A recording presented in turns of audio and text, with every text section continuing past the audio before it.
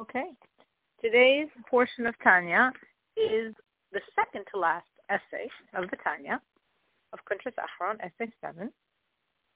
And we're discussing here, we're beginning with a quote, a verse that says that justice should become manifest like water that gushes into revelation from the hidden depths of the earth. And similarly, charity should likewise reveal and maintain its intensity like the surging current of a mighty river. So, it's a very powerful sentence. What does it mean spiritually? So the Rebbe explains that charity, we're going to begin to talk about charity. Seemingly, we're going to leave charity for the bulk of this essay and come back to it at the end because it's really the point. Charity is like this mighty river coming from a ton. A ton is a term for the seminal wisdom, for Chachma. Now, a ton has three meanings, and all three meanings are relevant. A ton means vigor, a ton means toughness, and a ton means antiquity. And all three of these meanings relate to the soul's elements of Chachma, of the seminal wisdom. And they're actually reflected, the seminal wisdom is expressed in the Hebrew alphabet in the letter Yud. And a Yud, the smallest of the letters, actually has three parts to it, if you would think of it as it's written in a Torah scroll. The basic point of the letter, the upper tip, and the lower tip. And those three elements of the Yud are reflective of these three differing aspects of a tan: the vigor, the toughness, and the antiquity. So this aspect now, flowing into the river, is this a tan, this level of the seminal wisdom, that flows down from the seminal wisdom, being the source of the river, the expansiveness of the next stage of Bina, of development, of understanding. And in this state, we have this Kabbalistic concept of it being the point in the chamber, the seminal point of wisdom drawn into the chamber of Bina, of development, of understanding. Or this could mean the self-nullification of the soul coming from this seminal wisdom that's drawn into the chamber of the inner part of the heart. And that concept is what we're going to develop in this essay. And all of the continued existence of creation depends on this union taking place in Atzilus, in the world of being, of the seminal wisdom, Chachma, and of the development of that, the understanding of that Bina. Now the word Eitan, that term for seminal wisdom, in the Hebrew begins with a letter that symbolizes the future tense. So beyond what we said of vigor and toughness and antiquity, this word Eitan also hints to the revelations that will be in the time to come.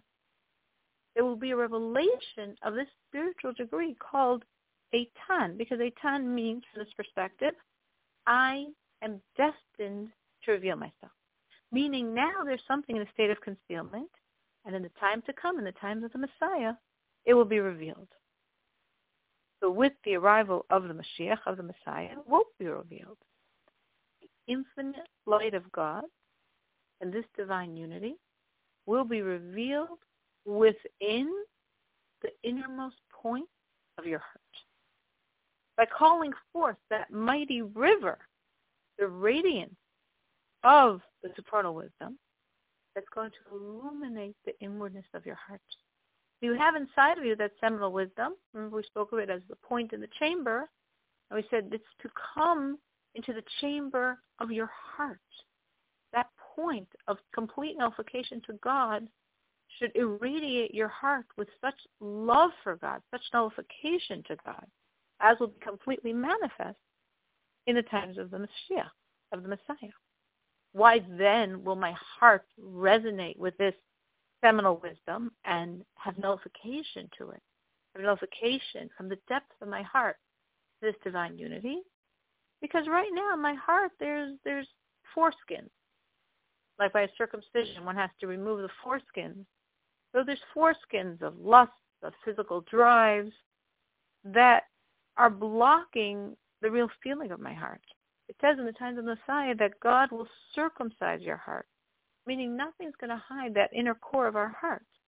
So then that heart can experience this, the heart, follow what I was saying, is going to experience the self-nullification of the soul to God, because the revelation of the seminal wisdom in my soul is going to completely penetrate, completely illuminate the intense inner point of my heart, because there's no blockages anymore, because nothing is stopping it.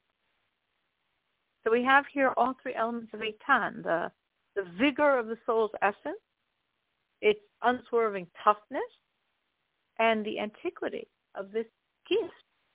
This is truly a gift the Jewish people have in the merit of our forefathers, Abraham, Isaac, and Jacob. That's why we have such a soul with the seminal wisdom that can irradiate, can illuminate the inner depths of my very heart. So this is beautiful, and it will be beautiful in the times of the Messiah. But what does one do now? Well, one prays and hopes that the Messiah should come now. And also, the Rebbe is saying, there is something you can do now, not to have the complete Messianic experience, but to have a glimmer of the illumination of the light of God from the state of Eitan into the inner point of your heart. How? By arousing tremendous mercy for the godliness in my soul. Because as long as I'm not meriting the revelation of the light of God from this Eitan state into the inner dimension of my heart, that I should be, as a human being, should be completely nullified in the divine unity. Until that point, it's really a pitiful state for that spark of God within my soul. Because here we have the spark of God, drawn from God's wisdom, and it can't illuminate.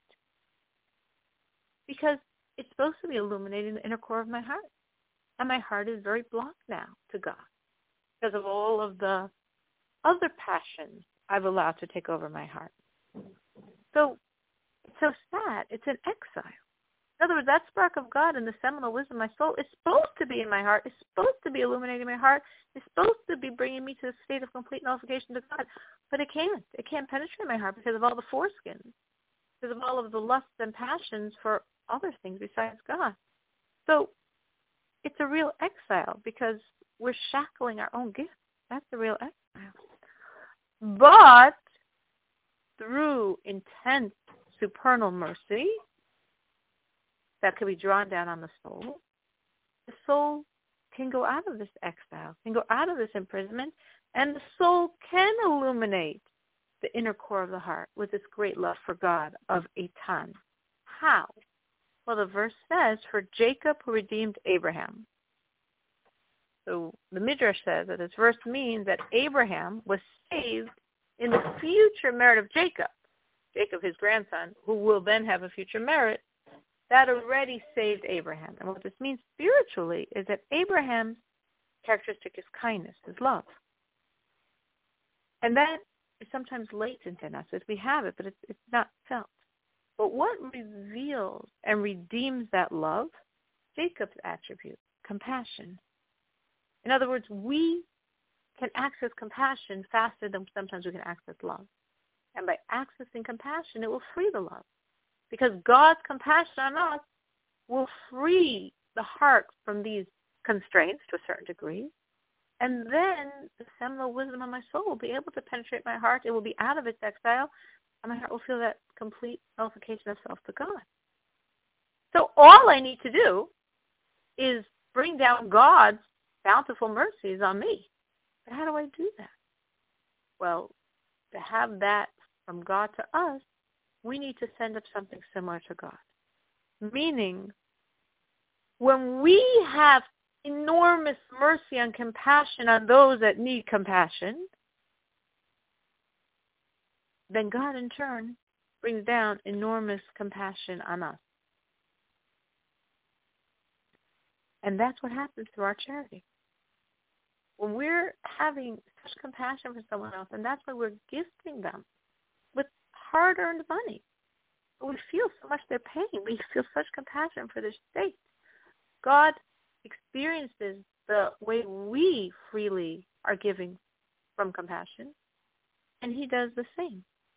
So that's why, if you remember, we opened up this letter by saying that charity is like this mighty river, because the charity, we now understand, is your arousal from below to bring out this loving self-nullification of this vigorous essence, the etan of the soul, to become revealed through that river of being, of development, of understanding within the inner core of your very heart. And from that perspective, we should give charity unstintingly. Don't think of any limit. Why? Because if, God forbid, a person was in jeopardy, he'd spend without limits to save his life. So too, you should view your godly soul's jeopardy. And so too, should you give charity boundlessly to save your godly soul.